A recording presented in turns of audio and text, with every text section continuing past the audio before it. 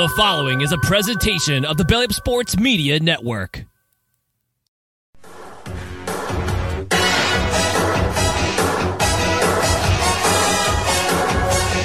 This is the main event.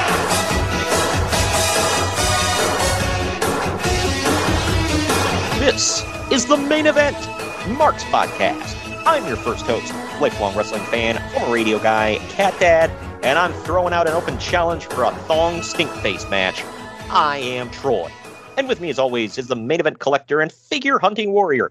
He's the WWE Walking Wrestling Encyclopedia and the edge to my Christian.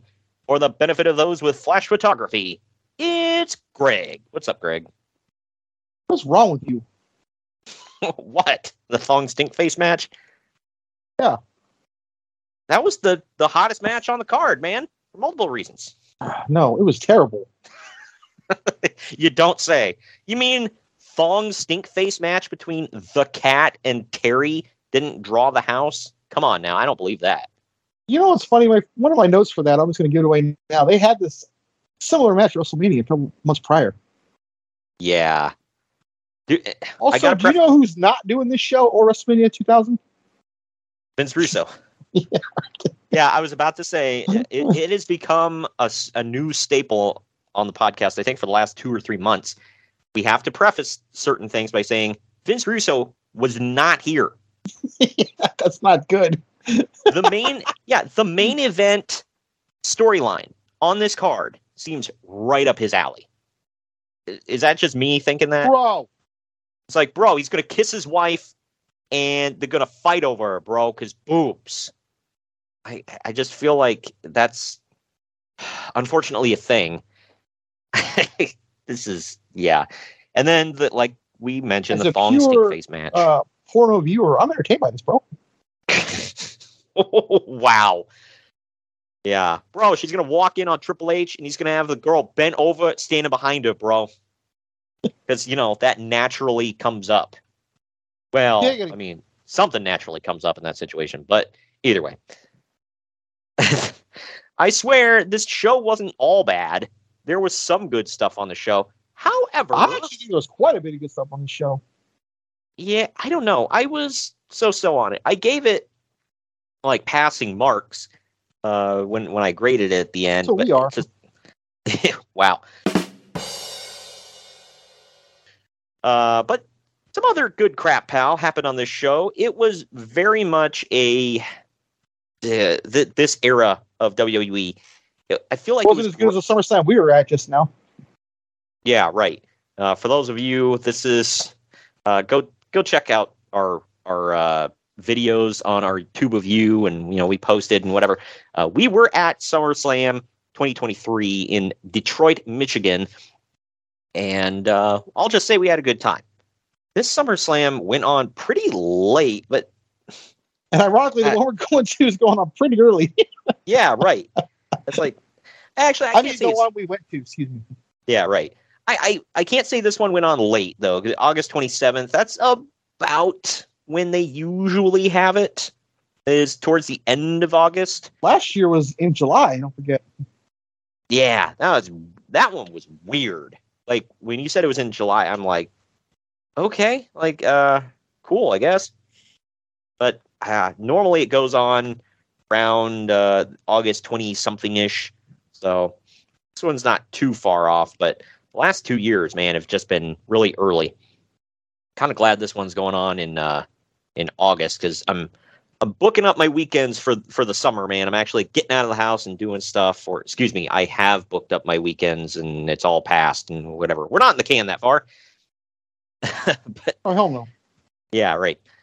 But either way, this is going to be the second half of this year has been my travel year, get out of the house year, and all that stuff. So I'm actually trying to see new places and experience new things. And I've never been to Michigan until recently. Yeah, go blue. F that. I normally would wear my Ohio State stuff up there just to troll, but I don't trust Michigan, so I'm just gonna leave it at home. I'm not even gonna wear anything red, so I'm just putting that out now. I'll stick to non-gang related colors. How about that? I think I'll get black you. and white are I'll safe. have you covered with the college football attire, though. So I should wear a shirt that says, I'm with stupid. No? Well, I'm with Daddy, since that's what Michigan is to Ohio right now. You get a couple wins, and you get a big head on your shoulders. Your Couple of payback's huge coming. wins. Payback's coming. Either way, that's why when we were on that long win streak there for a while, some guy tried to talk crap, and I'm like, when was the last time Michigan beat us? And he's like, oh, well, you didn't have to bring that up. I'm like, you're talking crap. Of course I had to bring it up. Like, but when you keep losing, why are you talking crap? That's my thing. That's why I will say I hate Michigan, but I'm not crap talking like, oh, we're superior or anything. Either way, let's forget about silly sports like football. We need to talk about the sport of kings, real sports that are totally not predetermined or anything, like wrestling. We're going to get into that after this break. But first, I do want to thank the sponsor of the podcast. Today's episode is sponsored by Mahler Bros Golf. We all want to look good on the golf course, but it often comes at the expense of feeling good. Mahler Bros Golf has polos that look good and feel good. With their lightweight and stretchy materials that hugs your body, you will feel cool while looking just as cool. Their polos are guaranteed to make you look better, but it's up to you to golf better. On a hot summer day on the golf course, there's no polo that you would rather wear than Mahler Bros Golf signature polos. Mahler Bros Golf has a large catalog of polos with designs for those who want a loud design, and others for those that want a subtle and sleek-looking design. They also have fun t-shirts, hats, tumblers, and so much more to make your golfing experience better. Use code BELLYUP at MahlerBros.com for 15% off. Listen to me. Listen, as a guy who has worn a lot of polos throughout his life, you need Mahler Bros Golf signature polos. Their polos are a comfortable, slim fit that will make you look and feel good when you're golfing with the guys.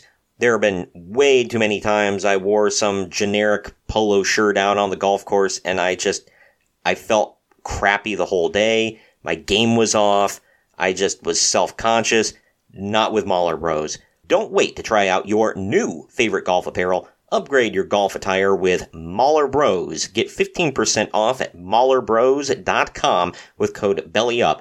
That's 15% off at MAHLER Bros.com with code BELLYUP.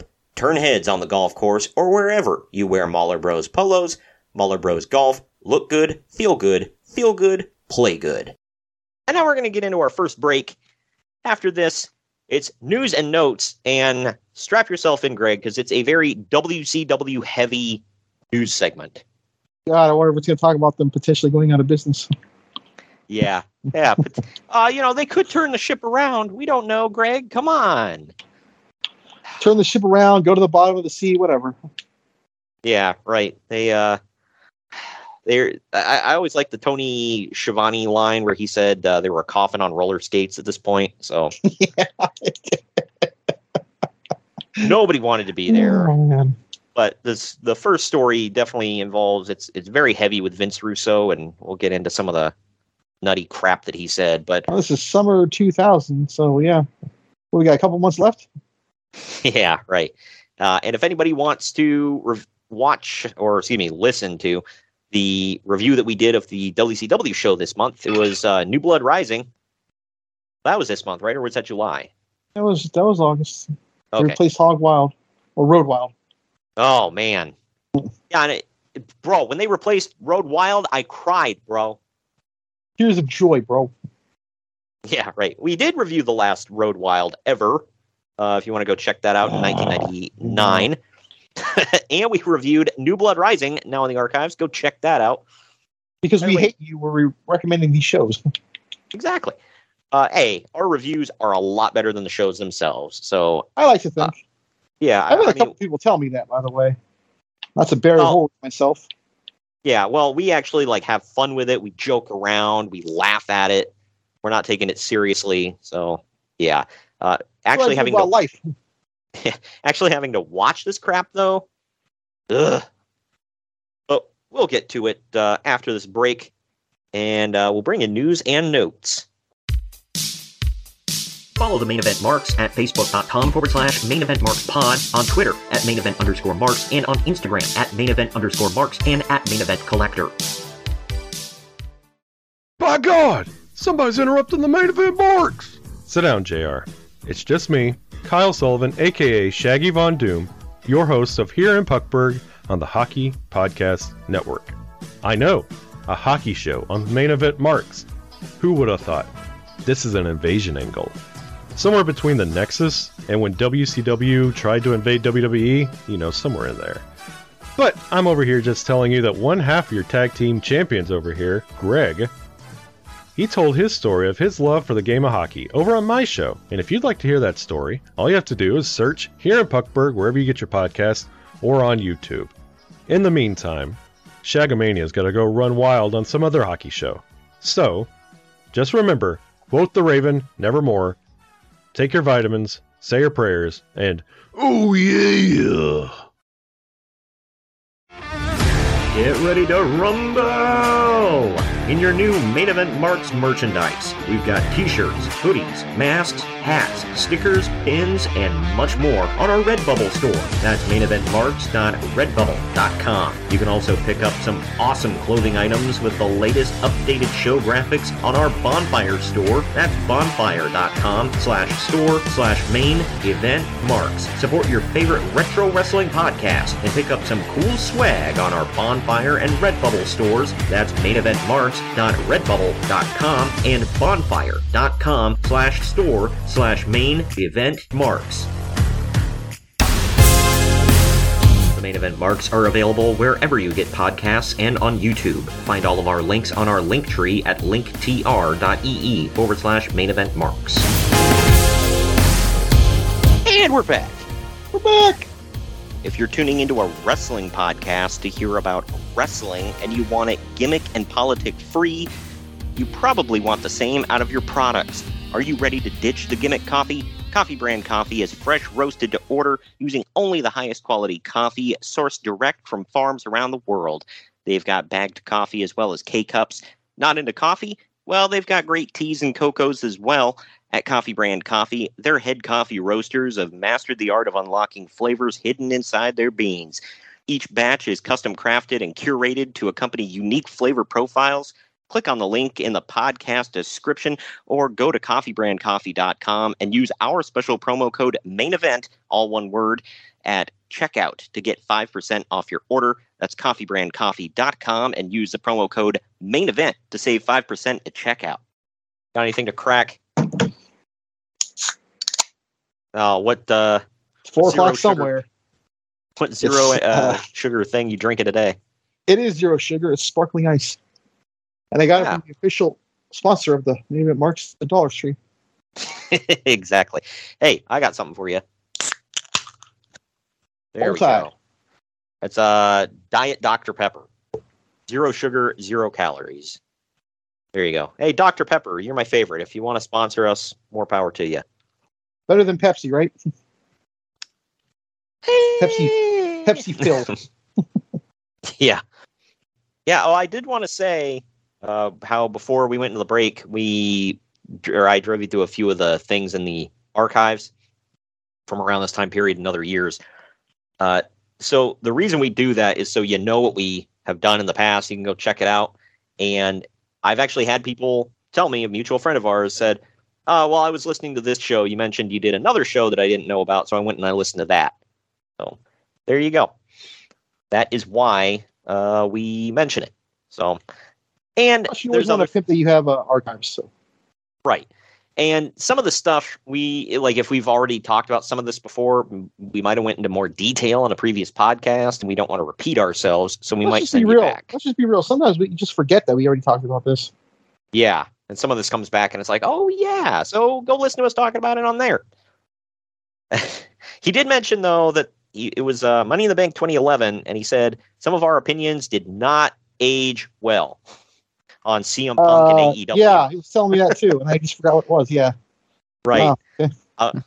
Because he told me some of the stuff you and I both said. And I'm like, yeah. Or if you listen to some of our current opinions, they don't always age gracefully. But the old stuff, that's why we talk about retro, because this stuff is evergreen. But speaking of which, I almost forgot. So before we get into the news and notes, That is correct. Shut the fuck up, Dave. Everything that guy just said is bullshit. It's the best we're part. about to talk about Vince Russo. So I mean, correct? Or excuse me. That is correct. So Fair assumption. yeah, right. So here we go. Lots of drama in WCW as the company continues to circle the drain. Starting with a Vince Russo interview on WCW Live on their website, where he said all sorts of wacky stuff. Well, it's a weird. I don't believe anything you're saying right now. Well, it's a weird day when Vince Russo doesn't say wacky stuff. So, but first he mentioned that he has 60 weeks left on his contract and said that if Wow. yeah, I'm sorry. When someone says 60 weeks, that tells me they're counting down to get the hell out. yeah, right. It's like 60 weeks. Like, why would you not count that in years? Like, that's weird. But anyway, he said that if he somehow lasted that long, then he would leave pro wrestling forever, bro, when his contract was up. Well, hold on. You got to look at what he said. He said if he lasted that long, he didn't last that long, so he didn't break his word. Yeah, well, I mean, that was a caveat something to didn't it, last that long, but yeah, well, if they boot my ass, I'm going to go ruin another company. We're going to call it TNA, bro. bro, like boobs and ass, like boobs and butts, bro. But there have been rumors of him leaving for a while, and they got stronger this week after some in WCW were upset about the poor Canada tour and a bad pay-per-view and bad TV shows. What pay-per-view was that? Was that New Blood Rising? Yes. That's a general consensus is that's the worst pay-per-view they've ever put on. So bad may not even be the word for it. Is that worse than Sin? I've still never seen Sin. I would say yes. Okay. Yeah, see, like I said, I haven't seen Sin. I know it's worse than Greed, because I watched Greed, and that had some Greed was high actually points. pretty good. Yeah, it had some high points. It wasn't a bad swan song for the company, I'll say that. I mean, Considering they didn't know it was a swan song. Right. The main event sucked a high hard one, but other than that. But the best match in the card had a guy named Kwee in it. What does that tell you? Right. Yeah, it had who was it? Kwee versus Johnny Jet. Jet. Or Jason Jet, that's it. And then or Easy Money if you will. The other one was about the 500th time they did this match, but it was it 3 teams this time in the ladder match? Was that? I thought it was Starrcade. I'm pretty sure one happened at Greed because they did like one a month, I swear. Like, I don't know. Now in the archives, We say as we're about to review one of those matches. yeah. Let's see. WCW Greed. Well, there was Team Canada, which consisted of Lance Storm and Mike Awesome over Hugh Morris and Conan. Yeah, it's a real match. Yep. There's the WCW Cruiserweight Tag Titles. It was Elix Skipper and Kid Romeo versus the Filthy Animals. That one wasn't terrible. I'll stick with that. Shane Helms and Chavo Guerrero wasn't terrible for the Cruiserweight title. Natural Born Thrillers versus Totally Buffed. That one sucked. But it was less than a minute, so whatever. Ernest Miller versus Canyon. That one was okay. I think Booker T versus Rick Steiner sucked. Oh, and this one was actually okay. It was, you remember Dusty and Dustin Rhodes versus Ric Flair and Jeff Jarrett? Mm-hmm. And then the loser had to kiss. They lost. Had to kiss Dusty's ass, right? Yep. And they ended up kissing a horse's ass. Yeah, he pulled his pants down and he had big red underpants on. Why? And they wrote Dusty's ass on the horse. I forgot about that one. How did you forget that? I don't know. War again with those press memories that this show brings out. I don't remember this one. This is a different show than I was thinking. I was thinking it was Steiner and Booker T in the main event, but this one was Steiner and DDP. Falls Count Anywhere. It was Mayhem, I want to say. Yeah, in the cage match with the frickin' can't think of the name of it now. The coat. Straight jacket. Straight jacket, yeah. That was not sucked. Russo either, I don't think. Yeah, That's a gray area. remember. Maybe it could have been. Steiner versus DDP, I don't remember at all. So you want to talk about repressed memories. I watched it. I swear to God, we reviewed it, but I don't remember. Either way, getting back to this, though. Basically, WCW executives are looking at Russo and realizing that every facet of the business is down and not getting better under his watch, and they're starting to ask questions. Now, it's a hell of a time to start asking questions. Look. Head's barely above water. Now we start questioning stuff. Yeah. Like, there's a giant hole in the boat.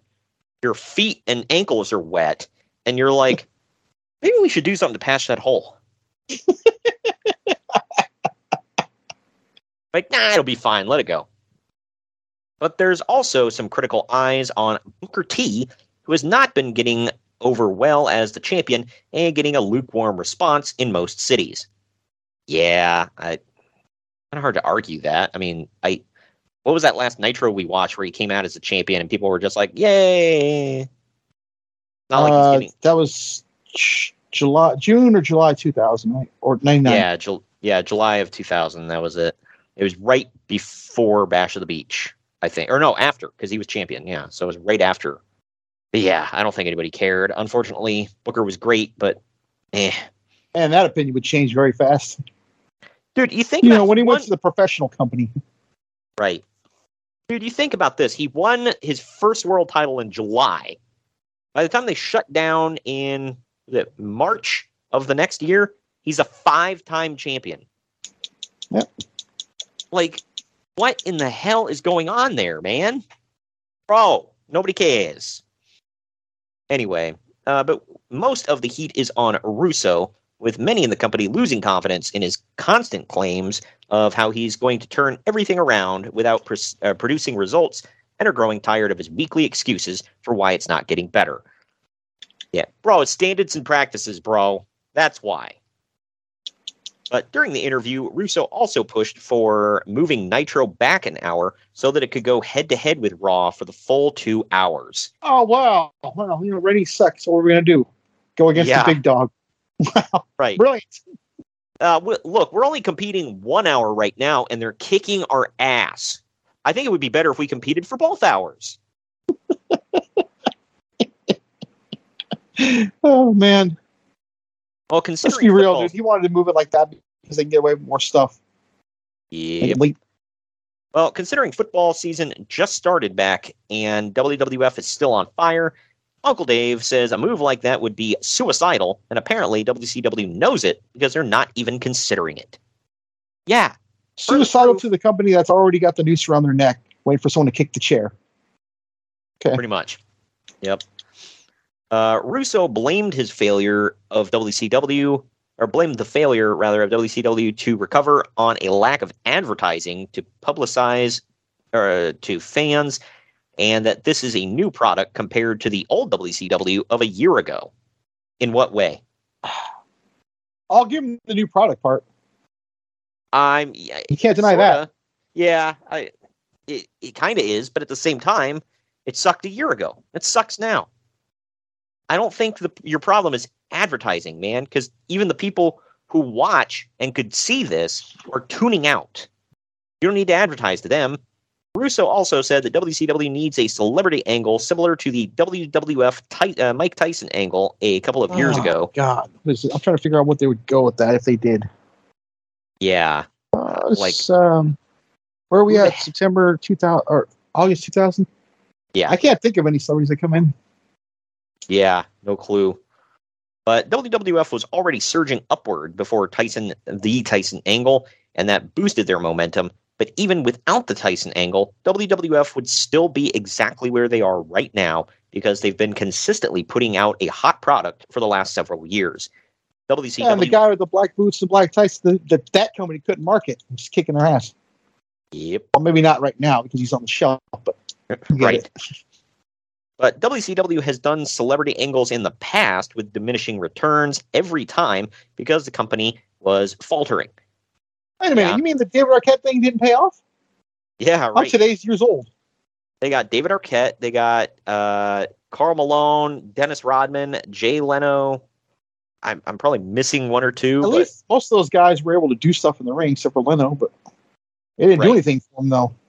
And Leno got to advertise 5 nights a week in prime time television. On the number one late night show in history, by the way, at that time. Exactly. Yep. But no, yeah, it's they need more celebrities. Gotcha.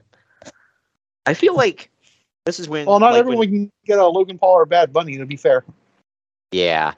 Well, now they're not just. I feel like WWE now is being a lot more picky with their celebrities. It's like, yeah, you're famous, but like, if we're gonna put you in the ring, you actually need to know what the hell you're doing. Like in the past, we got a couple of good ones there. Right. In the past, it was just like, oh, you're kind of famous. Let's bring you in. Like Jeremy Piven. I'll just say the whole guest host thing. Yeah. Yeah, all of that, and nobody gave a damn about that. I literally tuned out, and this is when I watched religiously. I literally tuned out of Raw for most of that year because I couldn't stand that crap. I would watch every once in a while, but I was more into TNA, and I think I watched SmackDown a lot during that era. But SmackDown always blew away the flagship show. I find that funny. There's only one era that they didn't, and it was when they stopped the roster split for a while. And you remember when it was SmackDown was basically like Raw reruns? Yep. It was like, oh, if you saw this match on Raw, you can see it again on SmackDown. Yay. But the other thing I'm thinking of here is, like, obviously WWF wasn't in as bad of a spot, but this screams to me like when Vince McMahon got LT to come in for WrestleMania, because he's like, we need something to get us publicity. We'll get LT. Like, why? Because he's famous. Okay.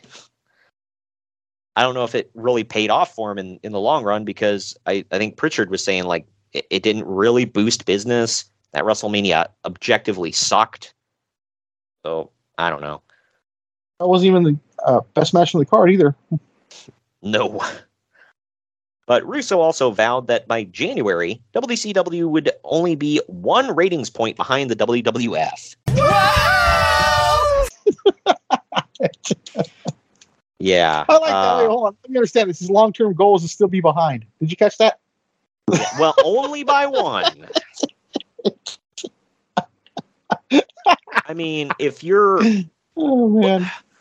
I mean, I will say this. If you're, like, losing enough blood to die, a good goal is to slow the bleeding to where it's only a trickle. I mean, that's... Yeah, so, what you're saying is to slow down the death. It's going to be a slow, painful, agonizing death. No, it's like slow down the bleeding to where it's like, I'm losing, I'm still losing blood, but it's more manageable now. Like, I might be able to dress the wound a little better now. Yeah, right. So it's like, I can't all believe right. that his recipe for success is only to lose by this much. I guess it's oh man.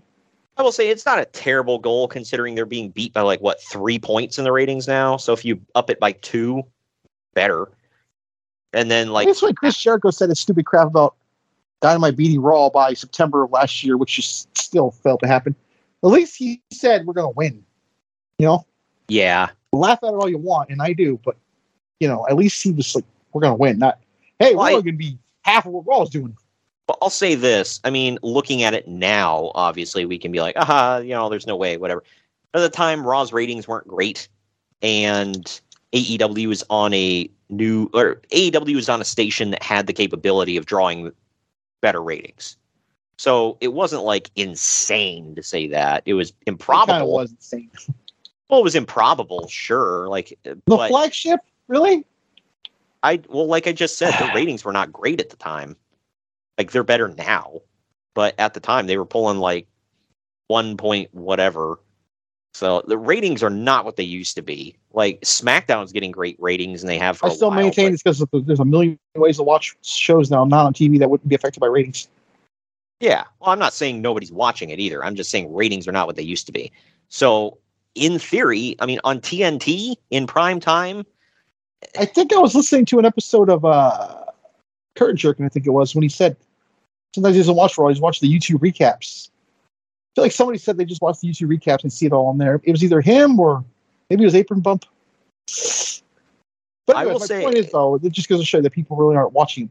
They'll still see it and keep up with it. The last time I consistently kept up with every single show, that's honestly how I would watch. I would watch Raw and SmackDown the next day, doing the recaps on YouTube, and I did that a few times with Dynamite as well. So that's how I kept up with wrestling for the longest time. It was quicker, easier, and I really didn't miss anything. I got I saw the whole show. It was just more condensed. So they condensed 3 hours into 30 minutes. I was like, good enough. But anyway, last couple things here. Vince Russo also claims that Kurt Angle is the only new star that the WWF has made since he left last year. Okay. I mean, maybe we're about to see a ladder match in the show. We're about to do 6 guys I think are pretty big stars, but yeah, whatever. Well, he's saying since he left a year ago, weren't all those guys there? Maybe he's claiming that. You mean people that came in after him? Yeah. Technically, Kurt was there when he was there. Yeah, so I'm surprised he didn't take credit for that. But... Well, if he wasn't on TV, maybe that's what he's getting at. But he, and finally, he says that Madeja will be the next Sable. So for the third time in the story, I didn't put this in the news, but Uncle David brought this up a couple of times, and you can attest to this because you were watching at the time, right? WCW. Yeah, I'm not bragging about it. Yeah. Well, he had pointed out, he's like, in damn near every promo and every interview, at least multiple times per show every week, they remind us that WCW is a failing company and the product sucks and so is going to turn it around. Yeah. Yeah. And he's like, obviously it's true that all of that stuff, except for the turning it around part. But he's like, why would you keep saying it over and over, reminding us that your company sucks? My only thought about that is they're trying to make the audience aware that they're aware. Yeah, but it's like... Which I still think is poor practice, but... Right. It's like, yeah, you and I laughed at Vince McMahon. You had said something about you're watching 1995, and Vince McMahon's like, oh, this might be the greatest year in WWF history. And it's like, ha, yeah, right. But on the flip side, it's like he didn't come out and be like, you know what, our shows suck, but we're working to make it better.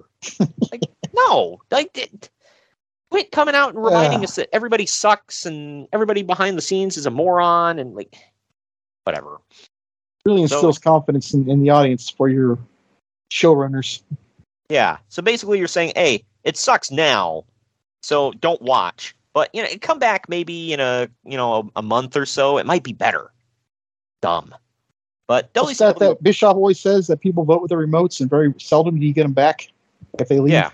If you keep telling them how much your show sucks, they're going to tune out, and they might tune back in like a month or so to see if something changed. And if you're still saying it, they're nope, still sucks. Bye. Click. I'll never forget when they announced live on Nitro, Vince Russo and Ed Ferrara, the creative guys, are coming here. Just pulling back the curtain right there on live TV. Like, who gives a crap at that time? Unless you were, had your face in the internet all the time, which not a lot of people did back then. Like way less than today. And if you do today, you got go outside. Yeah, sorry, right. That's a different tangent. But back then, it's like you really had to be dedicated to stuff to, be on the internet all the time or read the newsletters and all that stuff. It wasn't just like freely all over the place. So it's like you literally had to be sitting in a dark basement all damn day on this crap. It's like nobody cared about who the writers were. Nobody knew. And if they did, it was like passively. And it's like, oh, who cares? Whatever. It's not like today where we know damn near the whole staff of every company. Yep. But anyway, WCW abruptly canceled the Saturday show this week. And for the first time since the early 1970s, there was no weekend wrestling programming on TBS. WCW Worldwide. That's crazy. Yeah, I know, right? WCW Worldwide, which is set to become a compilation show soon, is also in grave danger of being canceled. Eesh. Well, I wouldn't, because I think that would be the last the WCW show ever shown. WCW Worldwide? Yeah, I actually just learned this like a couple of weeks ago on YouTube. I think it was Mike Tenay and Scott Hudson. They recapped Nitro where Vince bought it. So that technically was the last show. No, Greg. Shane McMahon bought it. God. Right. Get it right. My mistake. Anyway. Yeah. You mean the two guys who would not go on to get jobs with the new company? Got it. Yeah. I mean, Scott Hudson pops up for a second, but either way. The new taping schedule for WCW is expected to be a nightmare. The plan is to start taping. As opposed to the dream scenario they have for everything else right now. Yeah, right. Well, the plan is to start tapings at 7 p.m. Eastern Time. First, they tape a 2-hour Nitro that will air on a 1-hour tape delay. They won't schedule any commercial breaks in the taping, just going to rush through it, and then they will insert pre-taped backstage skits and whatnot to pad it out before it goes on air. This means that the production crew will still be editing the second hour of Nitro while the first hour is airing on TV. Oh my God. Yeah, this sounds great and, smart. But immediately after Nitro ends, they will tape Thunder and then have the next 2 days to insert pre-taped segments in to pad out that show. Considering WCW's notorious production issues over the last year, putting the production crew under even more of a stress and time crunch is a scary thought. Yeah. Oh, I didn't realize it was that bad. My thing is, is that better than, is that worse than doing it live? I mean, maybe it is, but I figured that would give them more of a breather than if they have to do crap live. But maybe I'm wrong. I don't know. Either way, here's the other big story involving Vince Russo. Hulk Hogan has filed a lawsuit against Vince Russo and WCW, which has many questioning just what exactly happened at Bash at the Beach. Many feel that the fact that Hogan filed a real lawsuit proves that everything that happened was a shoot. If that's the case, it really makes one question just what the hell is happening in this company with Vince Russo and, even more importantly, Brad Siegel.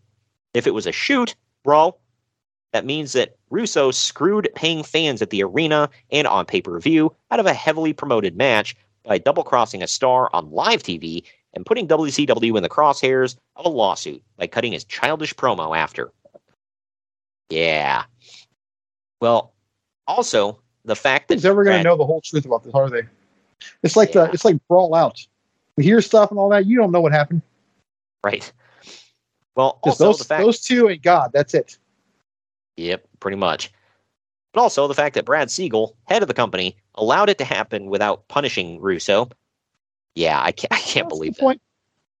Hogan's lawyer says that Russo's promo on Hogan wasn't part of the script and that his comments were defamatory and a breach of contract since Hogan's deal stipulates that WCW can't do anything to damage the character of Hulk Hogan. The lawyer insisted that the lawsuit is not a publicity stunt. Naturally, some in WCW still believe it is all a work because a lot of people in the business are conditioned to believe that everything is a work. Also, to be fair, WCW has given their wrestlers plenty of reason not to trust the management, given that Eric Bischoff and especially Russo's obsession with trying to work everyone backstage. Yeah. Uncle Dave Brian said... Pillman's fault, if you think about it. Yeah, a bit. Well, he started this. Him and Bischoff both, man. But Uncle Dave thinks that this lawsuit is pretty dumb because talking crap about a wrestler on a wrestling show is basically every promo ever. I mean, not when it's the head freaking writer. But... Yeah, but he can say he was a character and whatever because he was on camera. Oh, he was a character. In the way your grandma calls you a character. Good Lord. Russo really was playing politics with Hogan over his contract, and his criticisms of Hogan and the problems with him in WCW weren't wrong.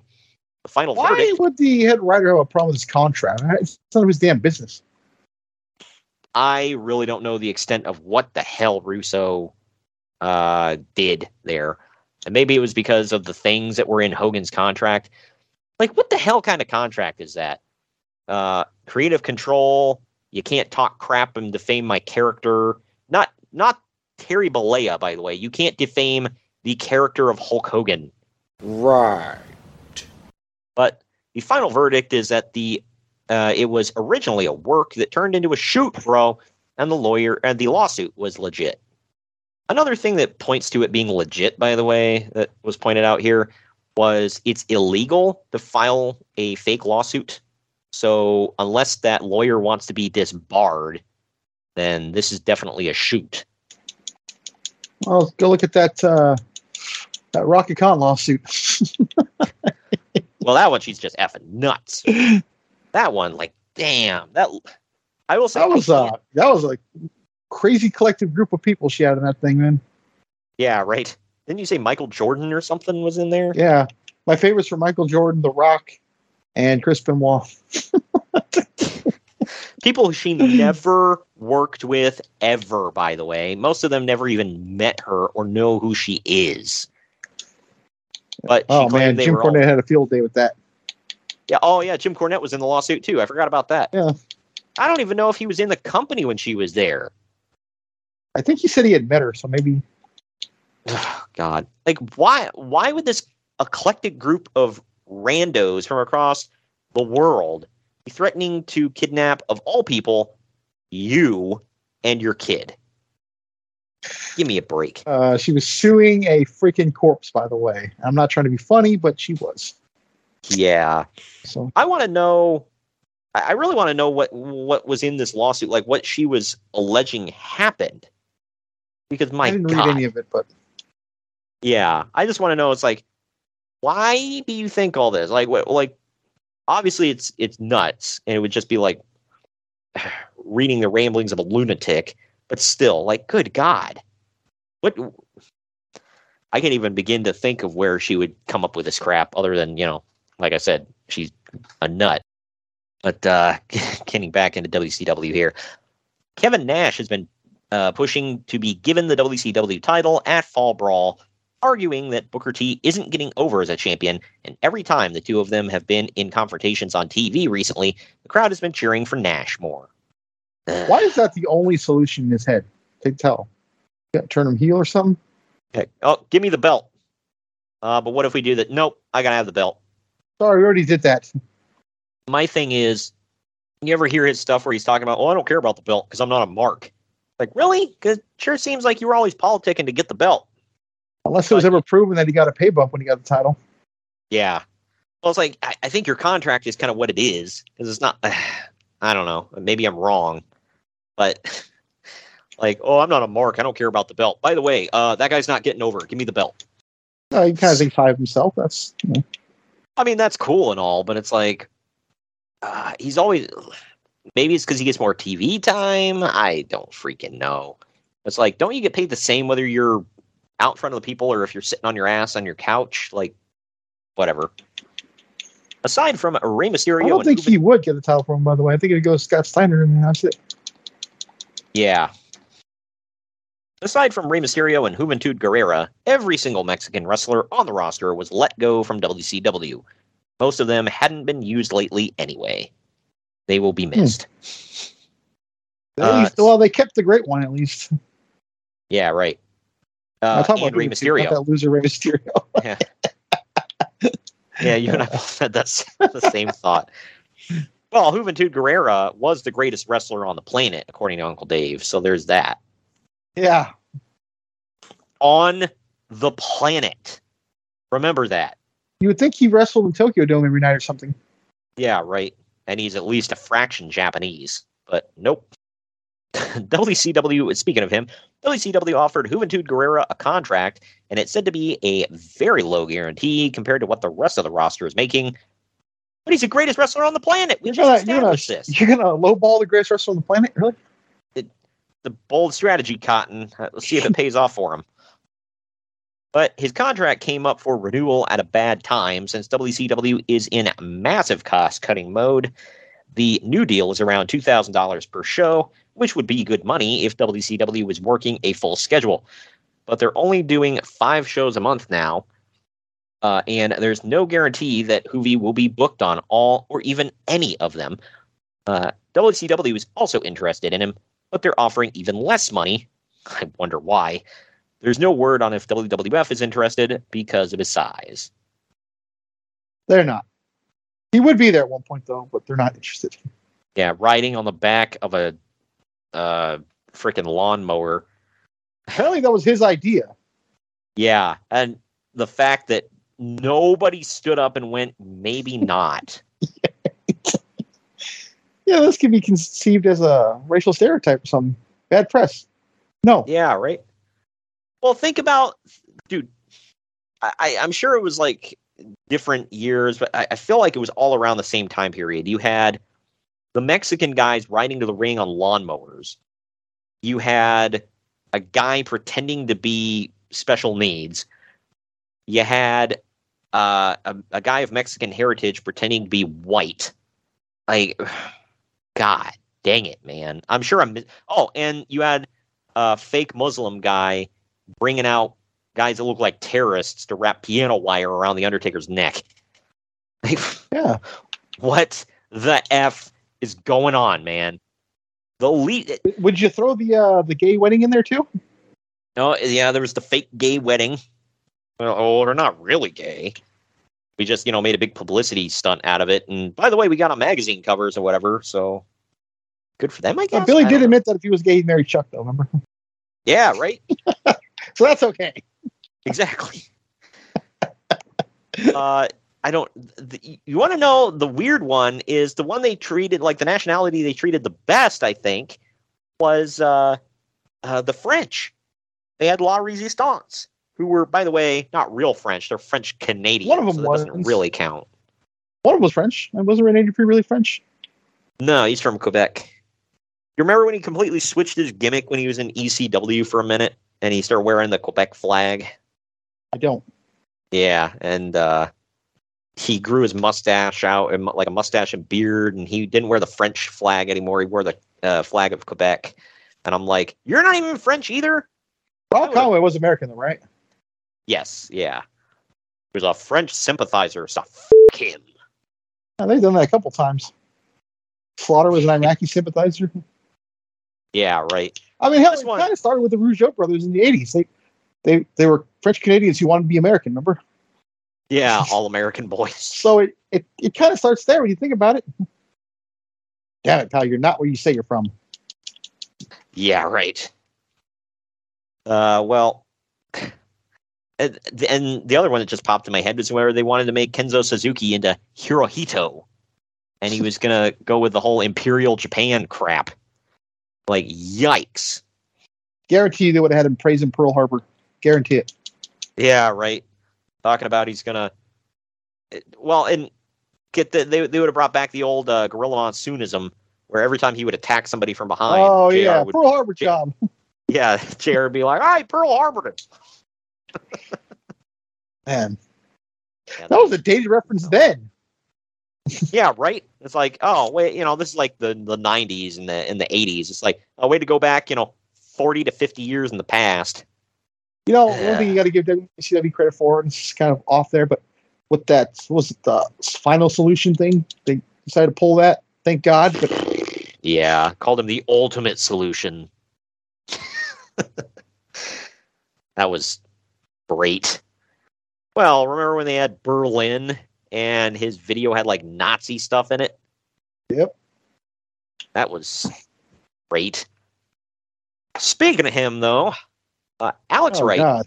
Kurt Hennig, Lenny Lane, Christopher Daniels, Jim Duggan, Brian Knobs, Elizabeth, and Mike Rotunda were all released from WCW. That's a crazy-ass crew. Yeah, right. Uncle Dave did say, he's like, I have no idea why they released Christopher Daniels. He was barely making anything, so it's not like they're freeing up any cap room. And he's like a good up-and-comer that, they probably could have used. You don't say. Yeah, right. He wasn't better than half the roster or anything. Get rid of Hacksaw, though, dude? Come on. Yeah, oh no, they released Jim Duggan. No. Was he Canadian still when they released him? I don't remember.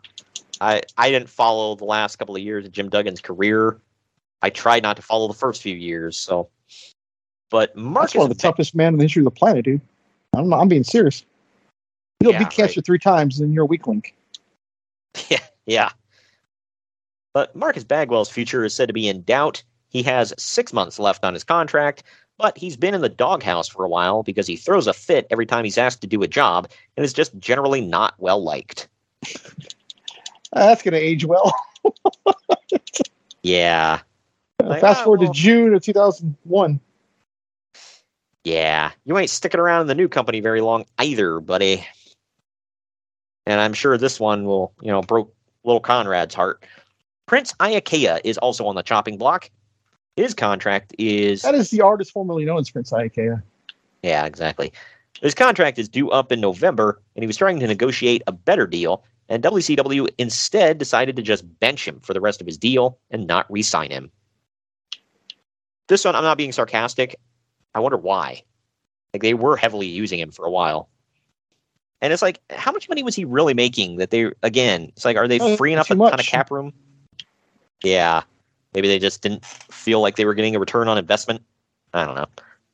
But lots of wrestlers in WCW have been trying to put feelers out to the WWF to see if they can jump ship. However, I don't think many of them do, honestly, after this. No. No discussions have taken place. Oh, go ahead. The main ones were already there. Radicals and Jericho. Yep. But no discussions have taken place because everyone is still under contract, and WWF won't talk to anyone for fear of catching a contract tampering accusation. Word is that WCW is looking to slash the talent budget anywhere from $12 to $20 million, and in order to do that, they're going to have to start releasing some of the bigger name stars. Cutting all those undercard contracts won't even make a dent in the losses WCW is trying to recoup. A lot of speculation is that guys like DDP, Kimberly, Lex Luger, Kanyon, Buff Bagwell, and Juventud Guerrera are bigger names that may still be in danger of being released soon in order to cut costs. Juventud Guerrera is one of the bigger names. Yeah, that was... He really did fall in love with that guy, didn't he? Yeah, really. Well, my other question is, like, you look at this list, Kimberly, how much money is Kimberly raking in? And if she is raking in a lot of money, why? Why? Yeah. Bro, boobs. And they were there. Yeah, right. WWF is said to have zero interest in Lex Luger for obvious reasons. As for others, there's interest, but WWF realizes that they're in a position where they don't need any of those people. So if they want to jump ship, they're probably going to be offered less money than what they're making in WCW now. Several of the top stars have contracts that stipulate that they can't be fired, so which, is super smart on WCW's part. So in order to release them, WCW would have to buy out the remainder of their contracts, which defeats the purpose of releasing them to save money. Even if every single wrestler in WCW worked for free, they'd still be on pace to lose $40 million this year. Jeez. Yeah. I will say, in their defense about that number, Eric Bischoff pointed out, he's like, that's not all from WCW. Turner Corporate wanted to offload a lot of their losses, so they fixed the books in a certain way and just kind of offloaded all their losses onto WCW to make it look like WCW was further down than it actually was. And mainly because they were trying to kill it. Like, we're probably gonna kill this thing anyways, just put all our losses on that. I mean, gonna kill it. They've already done it. Yeah, well, it's still on life support at this point. They haven't officially pulled the plug, but it's coming. Who is not coming, though, is Super Crazy is interested in coming to WCW. He's been out of ECW for a while with visa issues, but that's all cleared up, and he's just not being used right now because ECW isn't flying people in for most shows unless necessary to cut down on expenses. Yeah, I remember that. He was almost gone forever, bro. He'll be back in ECW, though. I believe he's on the last show. Yeah, I believe so. Billy Kidman did some angle where he was hanged by Shane Douglas a while back, and it apparently really did injure his larynx. Oh my God. Doing the spot, and he will be out for a few weeks. Smart. That's why you and I talked about those, like, any kind of collar matches are, like, legitimately some of the most dangerous matches in all of wrestling. I wouldn't want to do it. Your neck is just out there. Right. You've really got to trust the person you're working with, and you got to know what the hell you're doing, too. I wouldn't want to do it. I know that. This one, man, pour one out, man. Sean Stasiak is believed to have torn his ACL. No! Did ACL tears clear up quicker back then, or what? Because he's on the last Nitro, so. Yeah, maybe he didn't tear it. Well, and then he was used quite a bit for a while in WWF, wasn't he? Yeah, a long time. Yeah. And then he became just like a complete idiot. Wasn't he like running into crap and whatever? Like they just made him talking to the aliens or something. I don't remember that part. Yeah, he would look up in the sky and start talking to people. Good God. Yeah, they just literally made him like he was one step above drooling on himself, basically. So what was the high point of his career? That or meat? I'd rather be meat. At least get to hang around hot chicks at that point.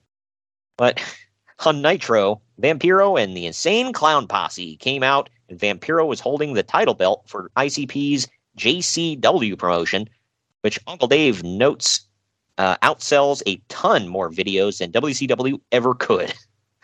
For weeks now, JCW videos and DVDs have been charting high up on the Billboard sports videos list, along with WWF videos. While WCW, no clue. While WCW is never even in the top 20. They even tried to play it off as a JCW invasion angle, but of course, nobody outside of ICP's fan base even knows what the hell a JCW even is. Yeah, that tracks. Yep. I like how they sell a lot of DVDs, but nobody knows who the hell they are. That's hilarious. Probably accidentally thought they were WWE DVDs or something. Oh, it's wrestling. There you go. Or they did have a decent sized fan base, I'll say that. So it's like, so all their fans just bought multiple copies of the DVDs, maybe? I don't know. Literally what AEW's hoping happens with the video game. Buy 3 to 4 copies a piece, please, God. One for each system. Yeah, exactly. The Stacy Keibler David Flair wedding angle is expected to happen in October, which coincides with the expected return of Ric Flair. Lots of rumors. I think all that happens. Yeah, lots of rumors are that the story will end up being that Ric Flair is the father of Stacy's baby. For that part, part of that happens, like you said. As long as a kernel of truth, everything he says. That's what Bischoff said. Yeah. What was not correct about it was she's not pregnant. Her, quote, baby is Sean Stasiak. Yep. Yeah. Or, excuse me. Right. This is all real, folks. Unfortunately. All real. Who the hell could make this up? Well, I guess one idiot did. So at the Thunder tapings... We never said it was going to be a human baby. Bro, it's a human, but it's not a baby, bro. It's a grown man. He's a baby. At the Thunder tapings last week, Lance Storm wrestled twice, and there was a long delay during the taping. The reason is because... So there was 2 guaranteed good matches on this taping. Got it. Probably. The reason is that the Cat was supposed to pin Jacques Rougeau clean, but Rougeau refused to do the job. God. Is this in Canada? It doesn't say. It has to be. Yeah. This is a thing with them. Well, he refused to do the job and ended up quitting the company over it. So that threw plans in chaos backstage. Oh, yeah, because they had big plans for the Cat to pin PCO. No, this is Jacques. Whatever. The mounting. Yeah, there was huge plans for both these guys after this match, right? This was the catalyst to Hogan Andre style feud. Got it. Well, yeah, the Cat can't get over unless he pins the Mountie, damn it. I don't know why you're making a joke out of this. Because it is a joke. I'm not making anything. But they had to change things on the fly. Holy shit, dude. The fact that Rougeau or PCO, whatever, they've both done this multiple times. Yep. That's sad. Never drew a dime. Oh. Anyway, Rougeau said in a newspaper interview in Montreal this week, that he didn't come back to WCW to be a jobber, and that you can't be a big money player in the business if you're going to do clean jobs on TV. Oh my God. And at what point were you a big money player? Right.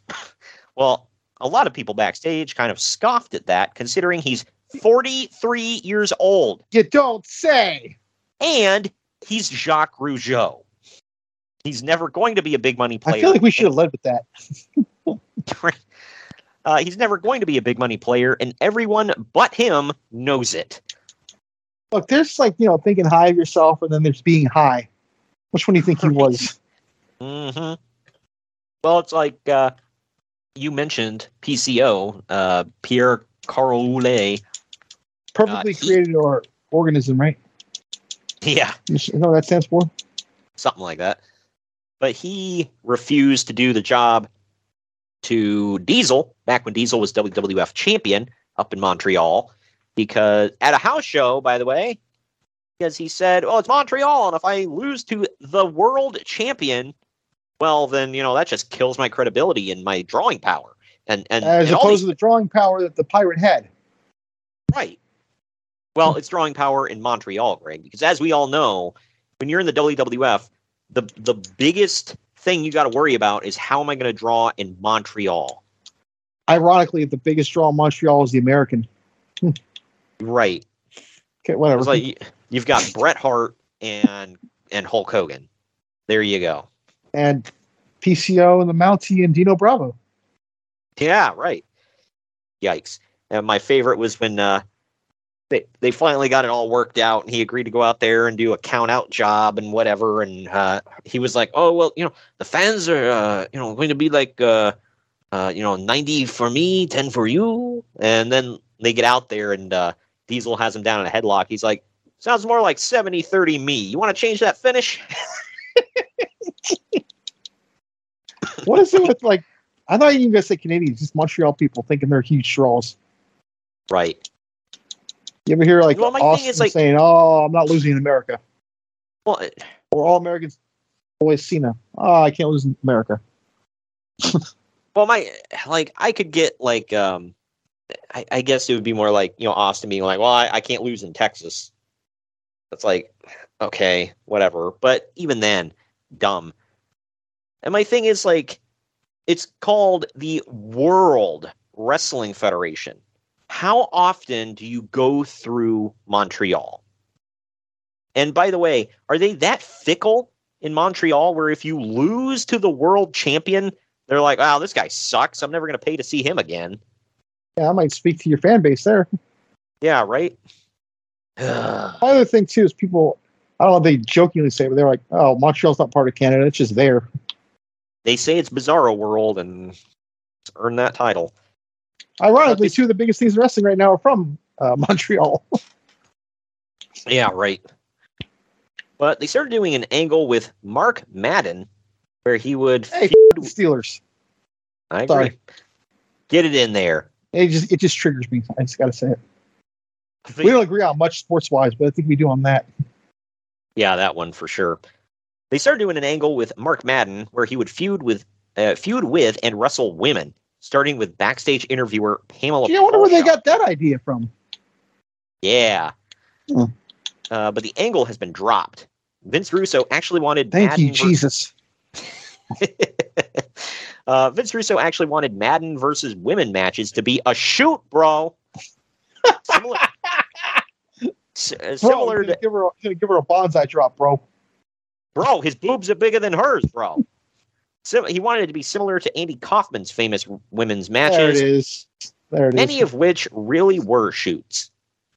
Didn't they just do this with Oklahoma? Yeah, he was with Medusa, right? Yes. Well, and didn't he come out talking crap about women, whatever? Yeah, basically being a misogynist pig, saying they should be in the kitchen and all that stuff. What is it with Russo doing that? He did that crap in WWF with China. You remember that? I believe that's one of his last shows ever, right? Was the Good Housekeeping match, wasn't it? Yeah, and the whole story there was Jeff Jarrett being a misogynist to China and all that. That's what led up to the Good Housekeeping match. This guy is just a creep, dude. Speaking of creeps, though, WCW Valet. You would think he was like. I want to tread softly here. You can cut this if you have to. You would think he hates women or something. Like, seriously, like the way he is. Can't stand women, bro. Hate them all. Yeah. Yeah, it's like a reverse feminist. Right. But WCW Valet Leah Meow hasn't been used on TV in months. You ain't kidding. But she has not been fired. Apparently, a while back, she filed a complaint to Turner HR department over an unnamed wrestler's alleged inappropriate behavior. So you knew where that was going when you said that. Yeah. So the Turner executives feel like they can't fire her right now. We never do find out who this was. I mean, we can make assumptions, but... Sean Stasiak. Why is that his third mention on the show? That's going to be the title of this episode. When you look like that... Yeah, right. But when you look like that, you really need to be inappropriate with women? Like, can't you just, like, be like, hey, look at my pecs? I don't know. Women out there, was he a good-looking man? Help us out. His name was Meat. He better have been. Yeah, he used to wrestle in tighty whities. This one actually does come true. So did I. I got my wrestling buddies when I was a kid. Wow. In 2001, WCW plans to change the names of many of their pay-per-views. Starrcade, Halloween Havoc, and Bash at the Beach are expected to remain the same, but the others will now be given new names. Well, let's see. We did get Sin and Greed. I think Super Bowl remained. So he wasn't lying. I mean, they just didn't get them all. Yeah. So, yeah, because they ended the calendar year in March. Well, my thing is, that leads me to think, were they going to go through all the 7 deadly sins or whatever? Were we going to get a lust and a gluttony? Bro, lust. I think I just answered your question right there. What was the one that was revenge? Super Brawl. So we got Super Brawl Revenge. So... Yeah, you might have hit right on that, yeah. Yep. Tune in to Lust, bro. There's going to be boobs everywhere. He's going to do it with his neighbor's wife, bro. He's got lust in his eyes. We haven't hit this one in a while, and it's only one story, but I wanted to get it in, so... What's going on in Mexico? What did Vampiro do now? Nah, it's not him, but this one isn't like a bad story, but it's just funny. By the way, Greg is my get-out-of-jail-free card on playing that, by the way, so at least half of him. Well, most of my dad's family side is, yeah. There you go. It's like when he makes a joke about the mob, which, by the way, does not exist. I'm just get-out-of-jail-free on card on that one. At least 1/4 of me. But... Bill Mascaras said in an interview that he plans to run for office in the Mexican Senate in the 2003 election. Yeah. Oh, okay. Does that ever happen? He said that he would unmask when he begins campaigning, but he wouldn't commit to retiring from the ring if he won. So he would wrestle during the week and go. Yeah, so he'd wrestle one night and go vote the next day. But that's a hell of a way to run a campaign, dude, if you think about it. Yeah, right. But this isn't the first time Mascaras has talked about running for office, but he's never done it. He actually never did, and he has never been unmasked to this day. So there you go. And he would have won, Greg, because he does Noyab. Oh, and Inoki won, didn't he? Yeah. I didn't think. I don't know if Inoki did win. I know he ran. I can't remember if he won or not. Which was weird because of how popular he was. Maybe people were like, maybe we shouldn't vote based on, celebrity status. Hiroshi Hase, he was in office for a while over there. I think a pretty prominent office. For people that don't know who Hiroshi Hase is, have you ever heard of the Muda scale for bleeding? He's the one that made Muda bleed that bad. So... yeah. Now it's a Moxley scale. Yeah. Well, and by the way, Hiroshi Hase had a sweet mullet. I mean, that thing was awesome. High and tight. And Japanese. So, it's a 7-star mullet. You have the later one, Masamahiro Chono. That was a unique mullet. That one was like, wow. He was here to party, to do business, and to whoop ass all at the same time. Now let's do this one. Let's go to Japan for one story.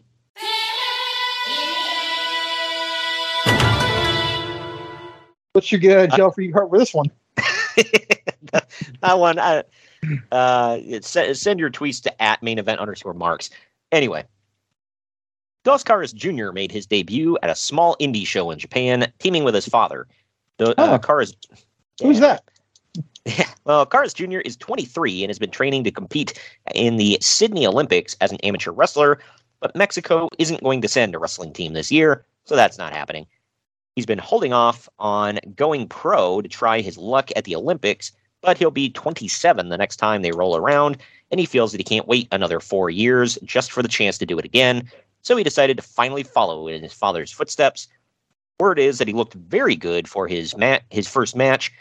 This would be Alberto Del Rio / Alberto El Patron. Yeah, and he would go on to stay away have from Mirko Cro Cop. Yeah, right. And he would go on to have some success in wrestling and then F it all up. So yeah, good times, man. I guess final soundbite it's your favorite. I only got one story, but I know you're a stickler for this, so I'll hit it. This week in ECW. If I may have one story, sir. If I may, sir. So the latest on the ECW USA Network negotiations is that they're possibly looking at putting the show on an 11 p.m. to 1 a.m. time slot on Saturday nights, which would mean that there wouldn't be nearly as many concerns over content, but it's far from a done deal. Wow, I never heard of that before. Yeah, and as far as that show happening, never happens. Sucks for them. Rena Mero, a.k.a. The entire company sucks. Yeah. Rena Mero, a.k.a. Sable, was on Inside Edition this week, mostly plugging her book. In other news, Sable apparently has a book. Whatever. Yeah. She also mentioned that the TV series that she was scheduled to star in with Dennis Rodman, called The Consultants, never got past developmental and is no longer happening. I wonder why. That just sounds awesome. Oh, man. What a duo that would have been, huh? Right? Which one would have wore the dress in this show? Yes. There you go. Big Show recently underwent an MRI that shows that he has a herniated disc in his lower back, so he's going to be out for a while recovering from that. When he's ready to go again, he's still going to be sent to OVW to get back into shape and won't be brought back to WWF until they feel that he's where they want him to be. I'd be brought back and win the WWE title. Right? This is 2000. No, he's already done it. He's going to come back to Royal Rumble. Royal Rumble 01 is returned? The archives, yeah. Okay. Yeah. Yep. That was a pretty good show of ours, if I do say so myself. And the pay-per-view was good, too. So, the USA Network is still appealing the court decision they lost a while back to try to keep Raw from going to TNN. This is actually a win-win case for the WWF. If the judge upholds the ruling, then the WWF gets to jump to TNN like they want to. However, if the judge does overturn the original ruling, then that would reopen negotiations with both sides, and the WWF will be back in the middle of a bidding war. Even if they stay on the USA Network, USA will have to match Viacom's offer, so no matter what happens here, WWF is going to make a whole bunch of money regardless. And they do. Oh. And they're making a buttload of money now from Viacom. Or is it? No, not Viacom. NBC Universal. And Fox. Yeah. Fox just backed a U-Haul truck full of cash up to Vince's doorstep. It was like, here you go. Here's a check. Sir, here is a check with my name on it. Write down any number on this piece of paper and I will pay it. And then I think Vince said the same thing to Roman Reigns, but either way. With all the talk of UPN going under or getting bought out, there are rumors of Rupert Murdoch's Fox, Viacom discussions happening. WWF is in a good position there, too. SmackDown gets great ratings, and if UPN goes away, SmackDown would become a free agent show and would likely have a lot of networks, stronger ones than UPN, bidding for it as well. Like My Network TV. Yeah. Did they go there first, or did they go to Sci-Fi first? I think they went to Network TV first. Okay. You guys didn't have that out there, did you? I think we did. It was like buried. Someone we mutually know said they could never watch it because they didn't air it out there, or you didn't have My Network TV. So. I think I watched it, but I don't know. I remember that being like the worst period in the history of SmackDown. It just sucked. Yeah, I know. It was like, that's why I'm thinking I watched it, but I can't remember off the top of my head, to be honest with you.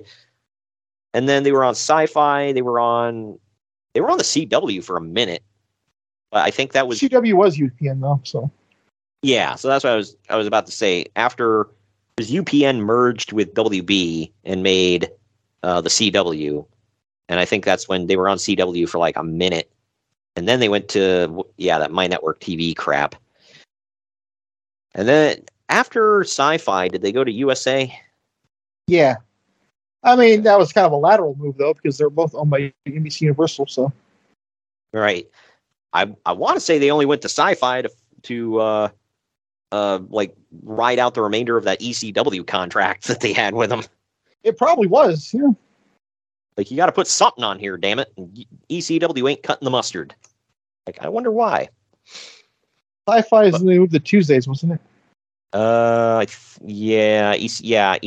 is on Tuesdays, I believe. It was NXT.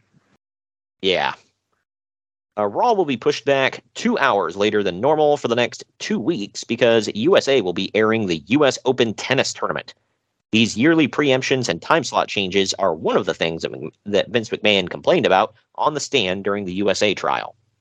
Yeah, that's gone. Yeah, I know. And Bruce the dog Pritchard show complained about that too. Yeah, he was like, a damn dog show. Like, they got way better ratings than the dog show, and I'm pretty sure they got better ratings than the U.S. Open. But, oh well, tough crap. This one, yikes. Steve Austin and Deborah are expected to be getting married in the next few weeks. Let's see how that one works out. Don't do it. Yeah. Man, that freaking sucks, man. It's like, I learned a lot of things about Steve Austin after this that I didn't want to know. I'll say that. But final story I got here. TV Guide ran a big cover story on WWF and quoted Vince McMahon talking about the decision. What is TV Guide? Hey, Google it, everybody. It was a magazine back in the day. And it would tell you, like, what was it, the next week worth of shows? It was about the size of a tablet, too. Yeah, right. Yeah, it wasn't very big, but it was thick enough where, didn't it, correct me if I'm wrong, wasn't it like they told you what was on TV for the next week? Yep. Yeah, so instead of, the on-screen guide that you can pull up now for stuff, you didn't have that back then, so you had to get this little book, and the book would tell you what's like on what channel. Store, too. Yeah. Get that with your newspapers, that stuff that you read on Twitter, but this was in longer form. Did you ever see the episode of Fresh Prince where Ashley asked Will, didn't you ever have an after-school itinerary? He goes, yeah, the TV Guide. Wow. Yeah, I remember TV Guide used to be a huge thing. I think it still exists in some form, digitally. Right. I think my grandparents used to have one all the time because, like, when you got the big tube TVs, they didn't really have the guide on them. Yeah, the guide didn't really come until like 2000, 2001 or so. I remember the first time we had an on-screen guide. I was 2002, I want to say. That was like, because we had switched to digital cable, and that was like a big deal. I'm like, holy cow! I can flip through the channels and see what's on right now. Like, before, I just like channel surfed until I found something. When my mind was blown when they introduced DVR, I could rewind TV. That was insane. Dude, my dad, like, we had TiVo at one point. That was our first one, was TiVo. And my dad just abused the crap out of it during football season. Like it was really annoying to watch football games with him because it's like they're going to show a replay. You don't have to rewind it. But anyway, TV Guide ran a big cover story on the WWF and quoted Vince McMahon talking about the decision to admit that wrestling is fake and how that helped them position themselves as entertainment and opened a lot of doors. This leads to Uncle Dave to recount a conversation that he had with McMahon in 1992, in which McMahon accused Uncle Dave of, quote, telling the public that there's no Santa Claus.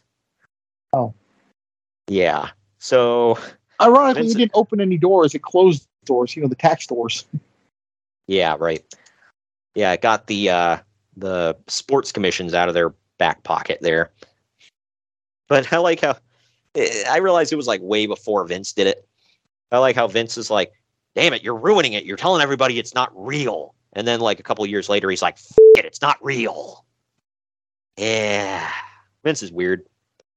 As we can tell. The problem is the wording. Yeah, well, a lot cartoons of these, aren't real. Yeah. Well, the thing with Vince is, I think we've established, he's very moody. Like one week he's like, God, that idea sucks. And the next week he's like, do it. Put it on TV. Or vice versa. He'll be all gung-ho, and the next week, God, that guy's a jobber. I can see him saying that. Or, and then the talent's like, me, right? Anyway, that brings us to our next break. On the other end of this, we're getting into the event at hand. You ready, Greg? Actually, I am. All right, well, let's crank it up to 10 and dive into SummerSlam right after this break. Follow the Main Event Marks at Facebook.com/Main Event Marks Pod, on Twitter at Main Event _Marks, and on Instagram at Main Event _Marks and at Main Event Collector. What's up, everybody? I am the hardest part of the ring, the host of the Apron Bump podcast. Ugh. Another wrestling podcast. How many times can I listen to fans tell me who needs a push, who doesn't need a push, who brings Vince's coffee these days? Enough! The Apron Bump is about the journey. It's about nostalgia. It's about discovering new forms of wrestling to really tickle your pickle as a wrestling fan. The podcast brings you reviews of wrestling events all over the world, whether it's WWF, WWE, WCW, ECW. We even cover the golden eras of Ring of Honor, Progress, TNA, and more promotions in the future as well. New episodes every Wednesday. Bump Day. Yeah? Go to apronbump.com or go to your favorite podcast platform or YouTube and subscribe today for the most diverse, fan-friendly wrestling podcast in the world. I'm Hard. Marks are available wherever you get podcasts and on YouTube. Find all of our links on our link tree at linktr.ee/Main Event Marks. And we're back. This is WWF SummerSlam 2000. This is the second to last SummerSlam that would go under the WWF banner. The date was August 27th, 2000. From the Raleigh Entertainment and Sports Arena in Raleigh, North Carolina. North Carolina! You hear that, Grundy? That's how you do it. I'm wondering, now I got to ask. I got to message him now that I just now thought of it. I wonder if he was there. It seems like he goes to all of these. I think he said before, he basically goes to like every wrestling show that comes through North Carolina. So I don't know how far Raleigh is from him, but the attendance for this one was 18,000 people. That is a butt ton. And the buy rate was 1.4, which amounted to 570,000 buys. I'm assuming you were one of them. Yep. Or you watched at your neighbor's house who had the scrambler. This was 2000? Yeah, definitely my friend's house. Nice still. Yeah, so there you go. But we got another old film-looking video. Yeah, right. Yeah, look, I just watched it, okay? I don't own nothing, all right? You know what I'm saying? But we get another old film-looking video where classy Freddie Blassie was watching clips of shows while classical music played and weird crap happens all around him. They sure loved doing this back during this era. We then finally come into the arena where all the pyro shoots off, and JR lets us know that we are NWO sold out. We have been for months. Yep. But right here, our first match is a 6-man. It's Right to Censor, Steven Richards, Bull Buchanan, and The Good Father taking on Rikishi and Too Cool, which is Scotty 2 Hotty and Grandmaster Sexay. It was just over 5 minutes. Before the match, Steven Richards gets on the mic and says that he's shocked that people from the Bible Belt are booing the RTC. The hell's the Bible Belt? It's like the southern states that are like really like have a lot of churches and are like really Christian and religious, whatever. I don't know the exact location of where it goes, but yeah. It's definitely in the South, I'll say that. But Too Cool end up cutting him off. Rikishi comes out with Good Father's former hose. Right. That's what they called him. So real names. Yes. It's on their driver's license. It just says hose. But one of them is Victoria, by the way. During the match, the hose tried to hit the Good Father, and Good Father manhandles him to the ground. He just freaking shoves their asses. Like, bro, damn. Abuse the women, bro. Bro, beat up the hose. Felt bad just saying that. Either way, fans start chanting, "Save the hose! Save the hose!" Why wouldn't that be a chant? Oh my God. So much for the Bible Belt. In the end, Scotty goes for the worm, and Steven hits a super kick to win. Uncle Dave gave this a star. I gave it a 1.5 stars. What say you? I gave it 1. Yeah. Not a good opener. Yeah. Not a good curtain jerk. Now available on the Main Event Mark's YouTube. Yeah, right. So what you're saying is... not good. Believe me, not good. Not good. Bad. Very bad. Bad. Anyway, when Kurt Angle walks into the building, Jonathan Coachman asks him about taking advantage of Stephanie McMahon on SmackDown. Kurt says he doesn't owe Coach an explanation. My favorite is he said, "I don't owe you a 4th-string announcer and an explanation." Yeah. Like, literally, I think so. Yeah. Hey, at least he didn't say that to Kevin Kelly, because if he would have said that to Kevin Kelly, he could go die. Yeah, when that Collision debuted, Meltzer probably popped the big chubby. Good Lord. Oh, yeah, he was at half mast, at least. Yeah. Anyway, but Stephanie McMahon later walks in looking for Triple H. Coach says that he's not there, but Kurt is, and she walks off. Later, Kurt Angle is seen walking into Stephanie's locker room while smiling. We now go to Frosted Tips Michael Cole, who is standing by with Shane McMahon. He really had that hair. Yeah, right. Like, dude, you look like a reject from NSYNC, man. Like, what is going on? But the interview with Shane McMahon is cut short when Steve Blackman starts walking towards him, and Shane takes off. Shane's a hardcore champion, you see, and it's a 24/7 rule. But wasn't it relaxed for this match, something like that? I don't know. They didn't say that. I feel like they talk about it. Yeah, building up to it. It's been relaxed for this match. Nobody can interfere. Well, if nobody could interfere, then they ruin that. Yeah, right. That's happened multiple times. But I will say, this is not to spoil something that comes up later in the show, but they try to interview Shane twice in this night. They don't ask him a single damn question about his match. Like, they just want to know, what do you think about what's going on with your sister? Who gives a crap? Yeah, you don't want to put any attention on the match that he's going to steal the whole show with, but or partially. Right. But up next, it is Road Dogg versus X-Pac, or the Roadie versus I believe the on a 1-2-3 previous Kid. show we mentioned that he would never get over, right? Yeah, right. Well, that's cute.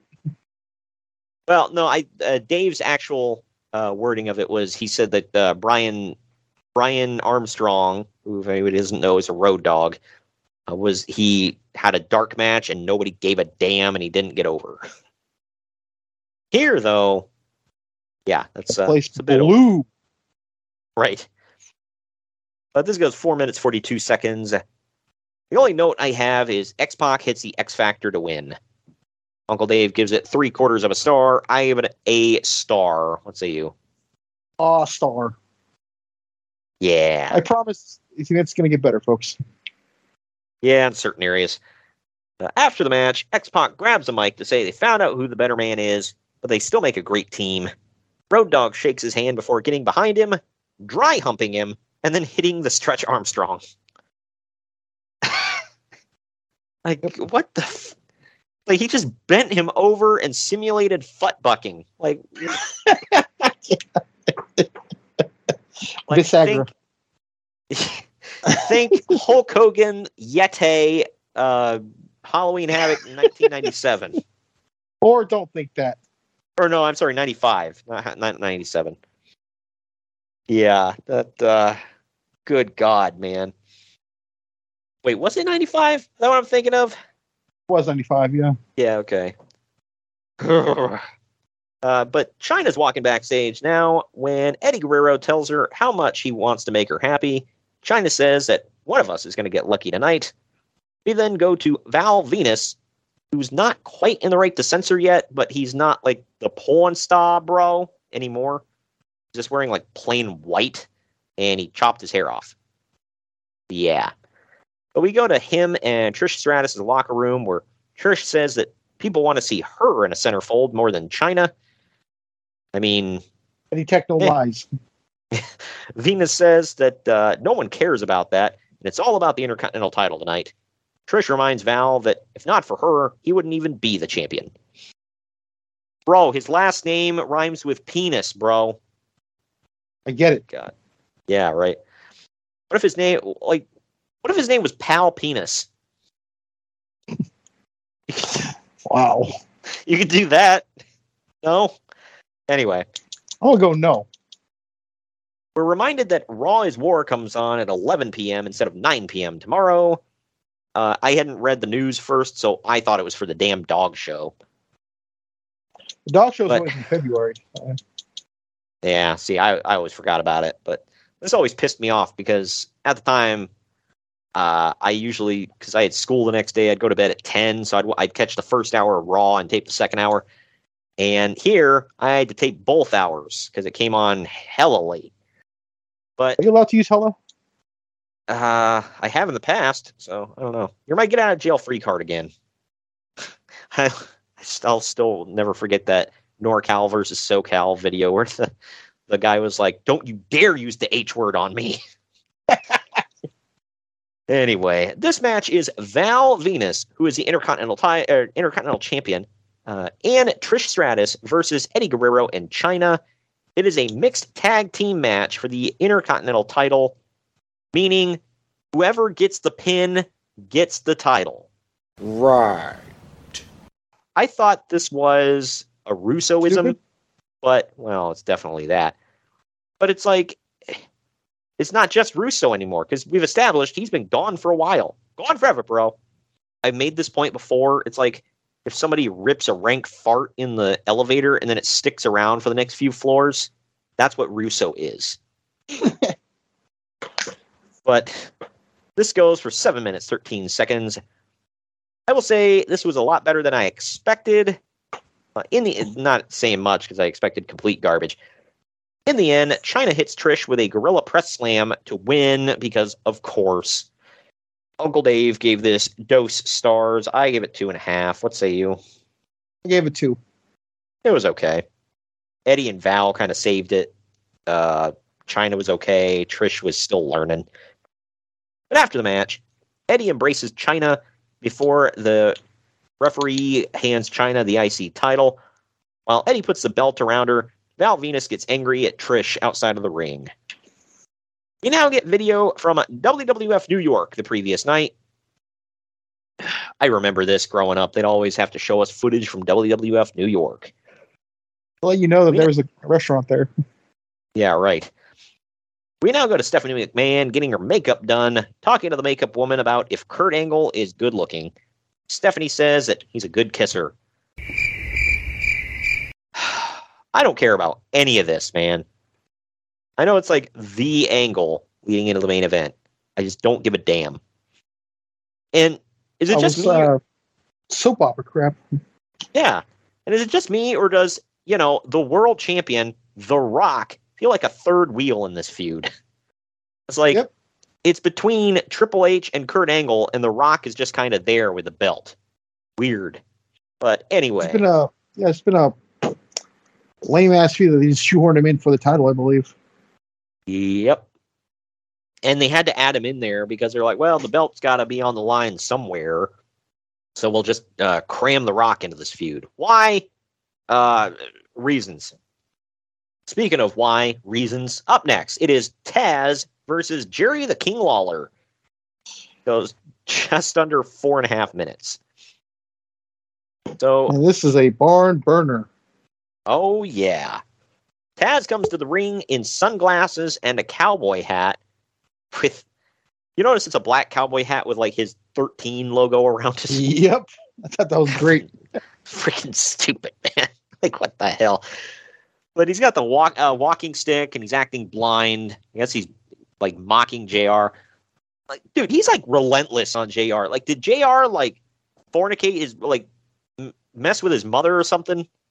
He insulted his son Hook and said he'd never be a good wrestler. Yeah, right. It's like the way that like Taz is going at JR so hard. It's like, dude, like what happened, man? Did you find him in bed with your mom? Like what is going on here? But anyway, I'm never calling you dad. Wow. Good grief, you said that. I mean, and these two guys, by the way, are both in AEW now. So there you go. But anyway, he comes out, he gets in JR's face. This is until King punches him. Part of the way through the match, Taz goes to talk trash to JR again. For reasons. Ref gets bumped, and Taz locks in the Taz mission. Jim Ross grabs a glass candy container and shatters it over Taz's head. Right. This because is all the real. years of wrestling has always been a candy container just sitting there, right? Yep, this is real. This happened. The ref now wakes up to count the 3 for Lawler. Uncle Dave gave it a 1.25 stars. I gave it a 1.5 stars. What say you? We're back down to 1 star. Yeah. God. I think I was lying when I told people this would get better. Just wait for the next couple matches. But after this, Jim Ross says that he actually cut his hand from the glass and it made him bleed. Nobody makes me bleed my own blood. Nobody. Oh, man. This is ridiculous. Anyway, backstage, Lillian Garcia approaches Shane McMahon to ask about freaking Stephanie again getting kissed by Kurt. God, ask him about his match up next, man. Shane makes it clear. Bro, nobody cares about your match, bro. Yeah, it's all about this other storyline that's effed up, bro. But Shane makes it clear that he doesn't have time for this, and then Steve Blackman chases him while carrying a kendo stick and a trash can. Up next, it is Shane McMahon. It's a metaphor for the match. Shane McMahon is defending the hardcore title against Steve Blackman in about 10 minutes. I will say, the offense in this one was kind of insane. Like, Steve Blackman was fun to watch sometimes. Test and Albert, now, TNA, run in to team up with Blackman. Not Russo's. He's not here, people. But didn't we mention this earlier that we occasionally say that? And yeah, gotta throw it in there. But on the stage, Blackman ends up getting the upper hand and taking out Albert and Test. Shane climbs the scaffolding on next to the stage, and Blackman follows him, smacking him with a Singapore cane while he climbs. Finally, they get to the top, and Blackman cracks Shane twice really hard in the back, and Shane drops straight back off the scaffolding through the stage. Straight to hell. Yeah, right. You can go to hell. Straight to hell. And the crowd goes wild for this. Bro, he died! Yay! But Blackman then does a diving elbow drop onto Shane, and pins him to win. Yikes. This was insane. Yeah. This is all worth it for that last spot. Uncle Dave gave it dose and a quarter. I gave it 2.5. What say you? For a hardcore match, I gave it 3. It was fun. I could have done without it just reminded me of when stuff like this was special. Can't lose his appeal when it happens every damn week. Yeah, right. They'd set aside like certain matches for it, though. It's like, this is the hardcore match, and this is probably one of the only times you're going to see weapons on this card. So, not every damn match. But, yeah, it's back. By the way, it's back when a 24/7 title, like, people actually gave a damn about it and wanted to see it. Just putting that out there. But a dude with a sick-ass gray mullet helps load Shane onto a stretcher before he's taken out. Did you see that guy? Hell yeah. That mullet was sweet. Anyway, Test and Albert go with Shane to the back. That was it. I really could have done without Test and Albert here. It just... Why? You want no TNA? Not here. About to get some TNA here soon, but this is not the one I'm searching for. So now we go to Stephanie McMahon in her locker room, losing her mind over Shane. Kurt Angle comes in to check on her and hugs her. Mick Foley now comes in to tell Stephanie that Shane may have landed, quote, on his kisser, and they'd better go check on him. Ooh. He literally landed on his back. Yeah, right. I'm like, isn't Kisser the face? I don't know. I will say this, though. Screw Mick Foley here for wearing that Twins jersey. Mick Foley? You go screw yourself. It made no sense. I mean, I've been in North Carolina. What the hell does that to do with Minnesota? Yeah, right. North Carolina doesn't really have any teams, though. I wonder how many miles outside of North Carolina the Twins play. But you now go to this match. It is Chris Jericho versus Chris Benoit. It's a best 2 out of 3 falls match. It goes about 13 minutes. We get a jump start on this one. By the way, we're going to get like pretty much jump starts for the rest of the card after this. But Jericho loses the first fall, tapping out to the crippler crossface. Jericho wins the second fall after Benoit taps out to the walls of Jericho. The final fall comes when Benoit rolls through with a pin and grabs the ropes to where the referee can't see, getting the pinfall win. Uncle Dave gave this 3 1/4 stars. I gave it 3.5. What say you? I gave it 3. Loved it. Really good. Yeah, it wasn't perfect, but I thought it was really good. So there's that. They've had a lot of great matches between these two. We now see Triple H entering the building, which is always exciting when you get to see a guy walking. And now we go to... Yeah. My God, Triple H, who, is in the main event, and we knew he was going to be here. He's here! Which just means we're going to get more soap opera BS. Yay. Up next, this BS. match. It's good stuff. Oh, yeah, my bad. I don't know what I was thinking. Me, right? But up next is most talked about match on this entire card. Amazing match. It is Edge and Christian defending the WWF World Tag Team titles against the Dudley Boys and the Hardy Boys in a TLC match. It goes just shy of 15 minutes. By the way, these are my favorite look for the WWF tag titles ever. I wish they'd bring those back. I know, those looked so awesome. This was my favorite look ever. They changed them slightly from the early 90s, but not like huge. They pretty much look the same. And I just thought they looked cool. They had a unique look to them. But we get a jump start when the Hardys run in and attack the Dudleys. Lita runs out at one point and shoves the ladder over with Edge and Christian on top. Matt ends up getting shoved off the top of the ladder through 2 tables outside by Devon, and then Lita eats a spear by Edge. Her head may or may not have cracked that ladder on the floor when she went down. I still to this day can't tell. Yeah, right. It looks like it missed it, but she's like holding her head, so I don't know. It may just because of how she hit, but I don't know. Devon and Jeff now climb up and hang from the titles. Devon falls first, and then ENC knock Jeff down with one of the ladders. After this, Edge and Christian both climb a ladder together to pull the tag titles down to win. Uncle Dave gave this 4.5 stars. I gave it 5. What say you? Yeah, I gave it 5 as well. Ironically, not as good as WrestleMania 17, but close. Yeah, right. Yeah, one of the shining lights on WrestleMania 17, by the way. But we now go backstage with Triple H going off on Stephanie about her kissing Kurt on SmackDown. You notice, by the way, that the Hardys lost in their hometown? Oh, man, they should have threatened to quit the company. How dare they? Actually, I think they're from... Well, I should say home state. Yeah. Where the hell? Is it North Carolina that they're from?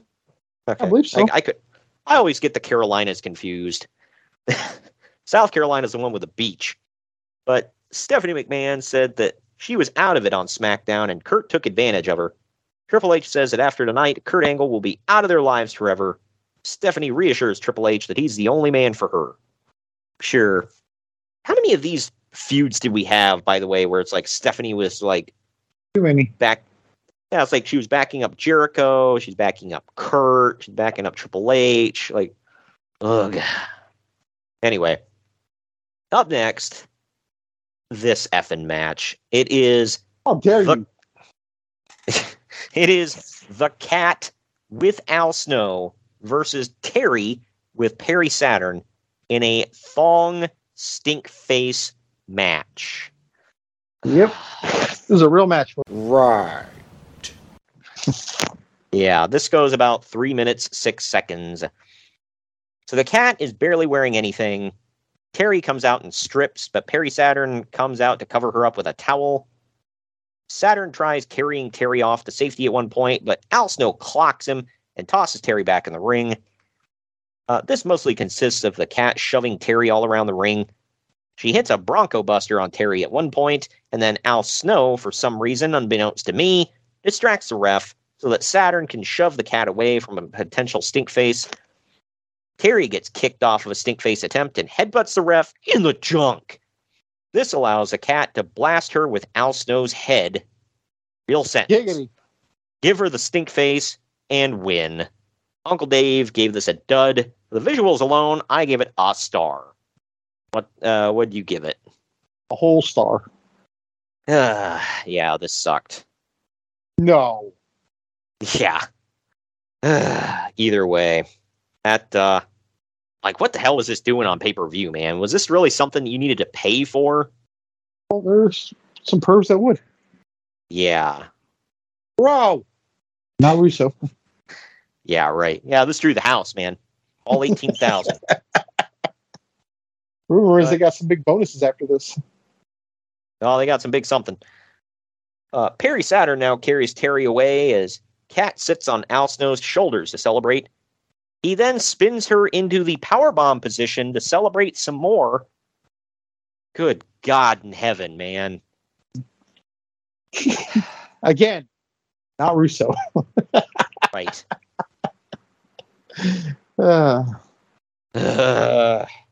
We now get a view from WWF New York where the APA are stealing booze. It's not a friendly tavern, but... Yeah, right. Up next, it is The Undertaker versus Kane, technically in 6.5 minutes. I say technically, well, I'll get to it here in a second, but we get a jump start as The Undertaker jumps Kane in the aisleway. The Undertaker actually purposely rips off a piece of Kane's mask during the match. I think Kane bleeds at one point, I couldn't tell. In the end, we get a good look at Kane's face as The Undertaker completely ripped his mask off, and Kane doesn't hide his face very well at all. Kane takes off, and commentary points out that a bell never rang, so this wasn't even technically a match. Uncle Dave gave it a half a star. I gave it a 1.5 stars for what the hell it was. Did you rate it? I gave it 1. I didn't realize it wasn't a match till the end. Right. I know at one point they were like, have we even heard a bell? And then after that, I kind of just lost track. But then at the very end, they're like... So we got a jump start and an afterbirth, despite there being no match. Yeah, right. I just like how the camera. I got a Mattel figure of this Undertaker. It came with Kane's mask. Nice. I love how like the camera just like gave no Fs, and they like didn't even try to not film his face. By the way, like anybody who watched this pay-per-view, you knew what the hell Kane looked like. You look like my old dentist. Like what? You look like my old dentist. Oh God. I wasn't sure you were going to get that. Yeah. Good Lord. Anyway, Kurt Angle makes a call from his locker room, and we see Stephanie McMahon get a call while watching Triple H get ready for his match. She answers and pretends that it's her mom. When Triple H asks to speak to her, Kurt hangs up the phone. That was clever. Yeah. But anyway, that thing takes us to our second to last break. When we come back, we're going to dive into the main event right after this. Follow the Main Event Marks at Facebook.com/Main Event Marks Pod, on Twitter at Main Event _Marks, and on Instagram at Main Event _Marks and at Main Event Collector. Good morning, good afternoon, good evening, and good night. My name is Thomas, and what's your name? I'm Alan. Yeah. We're brothers. That's right. Yeah. Same mother and father. Your room was... we shared the room. Shared a room? We shared the room. Thought I knew your face. Yeah, we go way back, mate. Yeah. We should do a podcast then. We have. We do a podcast? We do a podcast. What's it called? The Brocast. Yeah, that was planned. Yeah, well. What do we do? Well, we cover all different things in the world of pop culture. We're talking about comic books, we're talking about professional wrestling, and we're talking about movies. Go back and watch classic retro wrestling events, the likes of WWE, WCW, and if you do like that, you can check us out on Apple iTunes, also on Podbean, Anchor, and on Podknife. Also check us out on Twitter at The Brocast. That's BROKAST. I nearly stuffed up the ending. No, it's all right. Good on you. Yeah. Instagram also at The Brocast Podcast. Remember, we don't spell it with a C. You spell it with a K. Salute, mate. Take it easy. The Main Event Marks are available wherever you get podcasts and on YouTube. Find all of our links on our link tree at linktr.ee/Main Event Marks. And we're back. We're back. Before we get to the main event, Kurt Angle comes out and grabs the microphone. Says that a lot of people want him to apologize for kissing Stephanie McMahon on SmackDown. Angle says that he only apologizes for not doing it sooner. He says that he gave his all to this country in the Olympic Games, and he gave Triple H's wife the kind of passion that Triple H never could give her. Good God. No. And then years later, Jeff Jarrett, anyway. It's all kinds of bad, huh? Yeah, right. I think it worked out for Kurt. Have you seen his current wife? All kinds of roll tide. This next one, and she's Italian, so I don't know, if people are into that sort of thing, but I am. Willie, this perv is. Right. Hey, you like Deonna Purrazzo, so you get it. No, I don't. I wish. Never mind. The main event is for the WWF World Heavyweight title. It's The Rock defending against Kurt Angle and Triple H in a triple threat match. It goes for 20 minutes, 9 seconds. We get a jump start again. Sure, we'll call this a triple threat match. Yeah. We get a jump start before The Rock even comes out as Triple H charges out and goes after Angle. I like how The Rock was just like, whatever. This is actually a jump start that made sense. Yeah, right. But my question is, the bell didn't ring until The Rock got in the ring. Why didn't The Rock, like a smart man, wait until they just, like, basically killed each other and then came out and picked up the scraps? Well, keep going. There's a reason for it. Yeah. Well, Triple H attempts to pedigree Kurt through the Spanish announce table, and it busts before Triple H can jump, and Kurt cracks his face right on the table, knocking him goofy. That is a legit concussion, by the way. Yeah. So I don't know if it's okay or not to play. In the face! In the face! He's okay, so we can joke about it. He didn't die or anything, so. But anyway. Just the momentum of this match died. Yeah, a bit. But Anyway, Triple H pulls the sledgehammer out right as The Rock's music hits and the babies hit the roof. I think he was just a little bit over, Greg. Just a tad. But Kurt has to sit on the side and get checked out by the EMTs.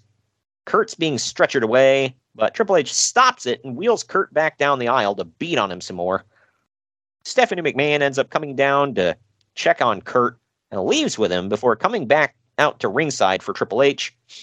She takes the WWF title and goes to hit The Rock, but accidentally hits Triple H with it. Who could have foreseen? Blast him in the face. Yeah, you know where she hit him, Greg? In the face! In the face! But The Rock attempts to hit her. Triple H saves her and demands that she go to the back. To the back! To the back! In the back, we see Stephanie begging Kurt to go back to the ring to help Hunter. And Kurt says that he'll do it for her. Why the F would he go to help her, or help Triple H, when he's in the match and has the potential to win the world title himself? This is all kinds of stupid. Well, we're using logic. Yeah. We later see Stephanie walking that angle tends to the to ring. Present a problem in anything. Logic. Right. Stephanie walks angle to the ring. Triple H hits a pedigree on The Rock after Kurt tripped The Rock, and then pulls Triple H off the cover. But when he pins The Rock, he only gets a near fall. Triple H gets Stephanie to get the sledgehammer, but Kurt intercepts it. When Triple H goes to clothesline Kurt ducks, and Triple H wipes out Stephanie. Kurt blasts Triple H with the sledgehammer and gets a 2 count when The Rock pulls him off and throws him out of the ring. The Rock finally hits the people's elbow on Triple H for the pinfall win. The goofiest finisher in all of wrestling. Uncle Dave gave this 3 3/4 stars. I gave it 3.5. There was a lot of shit going on. What say you? I gave it 3 only because I know that everything had to be changed because of what happened to Kurt. Yeah, and you know what, man? Kurt went out there and soldiered through it, man. Like, good grief. This, I gotta say, would never happen today. Ever. Hell no. You think they would have let him go back out there? Just not even a slight chance of that. Either way. The Rock celebrates his win for the crowd as Kurt Angle carries the unconscious Stephanie to the back, Hulk Hogan, Miss Elizabeth style. Only this time, Kurt does have lust in his eyes. So that does it. Like, even the Rock celebration is overshadowed by, let's look at Kurt and Stephanie. Like, it's true. World champ up on the, the champ is up on the stage, man. Yeah, and we got all this going on down here. Yeah, right. Like, yeah, who cares about that? We got this drama over here. Good God, lick a butt, man. What? That brings... You heard me. I stand by what I said. We get to the end of this show now. On the other end of our final break, it's final ratings time, and we'll tell you what's coming up next week on the podcast.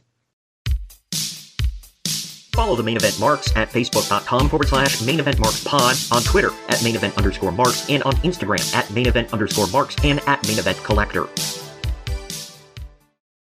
Hey gang, it's Commissioner Cooper of TSS Fantasy.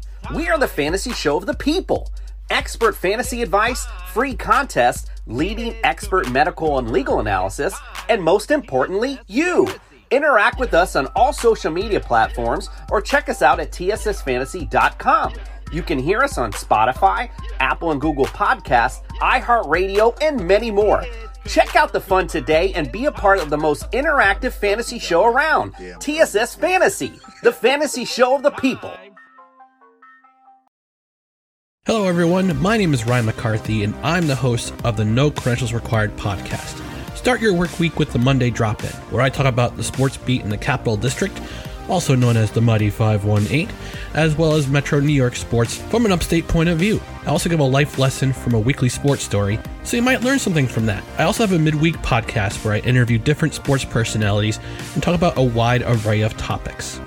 Take a listen and subscribe on your preferred podcast app, including Apple Podcasts, Spotify, Spreaker, Google Podcasts, Amazon Music, and iHeartRadio. Also check out our social media channels on Twitter and Instagram, BellyUpNCR, and Facebook.com/BellyUpSportsNCR. We're a part of the Belly Up Sports Podcast Network in association with Godzilla Media. No credentials required, where you don't need a press pass to talk sports.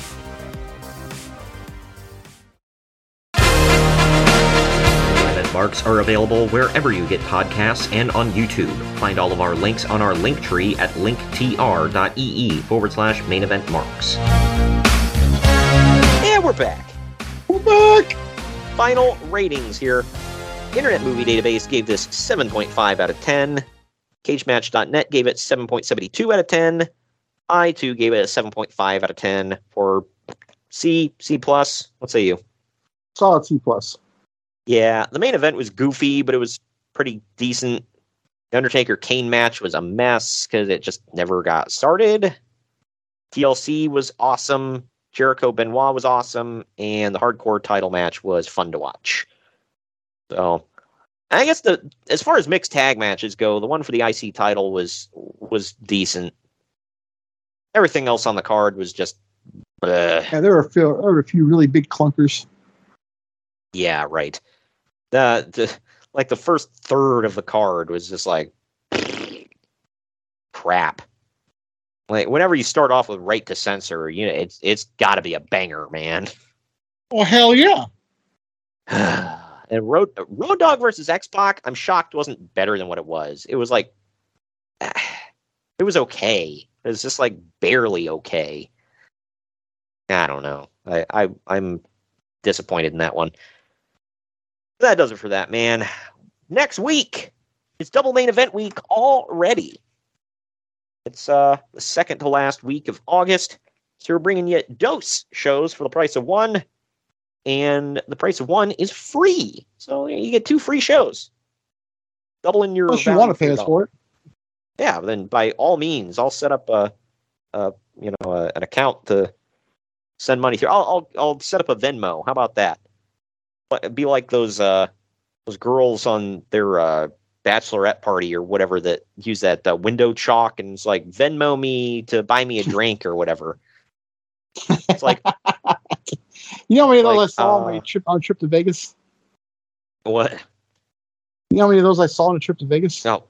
Oh, yeah, I can imagine. It's like, why? Why would I just buy you a drink? Like you're basically panhandling on the highway. Like, no thanks.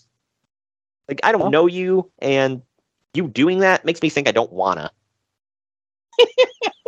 Yeah. Am I being too harsh here? Or just a tad. But...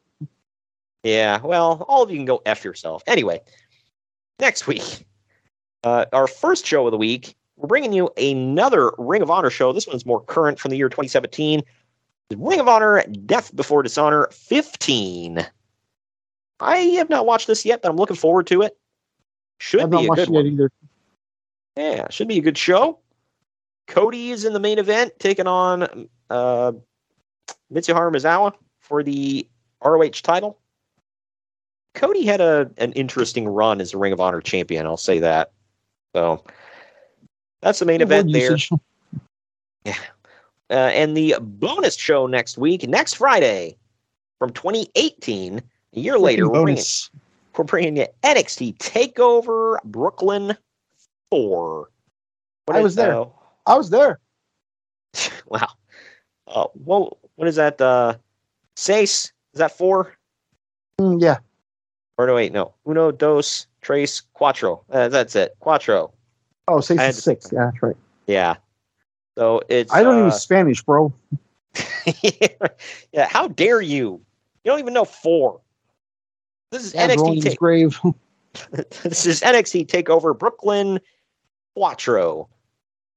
So for all the Puerto Rican listeners from Brooklyn out there, that should be fun. The main event is Tommaso Ciampa and Johnny Wrestling going head-to-head for the NXT title. And then 2 weeks from now, August 30th, we're wrapping up the month with a third and final SummerSlam of the year, SummerSlam 2014. That one is technically not where the name started, but this is the first time we really got to see Suplex City in action. Brock Lesnar, bitch. Brock Lesnar just, speaking of bitch, he made John Cena his. Just, wow. Ate his ass up. And not in the way that Nicki Minaj raps about. Good Lord. That is coming up for the rest of the month. And that does it for us today. Thank you for joining me today, Greg. It was fun. Yeah, this was definitely an interesting show. Getting to reflect back at the death of WCW and all that. So, yeah. All right, we'll see you all next week for Double Main Event Week. Hitting you with Ghost shows. It's Ring of Honor, Death Before Dishonor 15, and NXT TakeOver Brooklyn 4.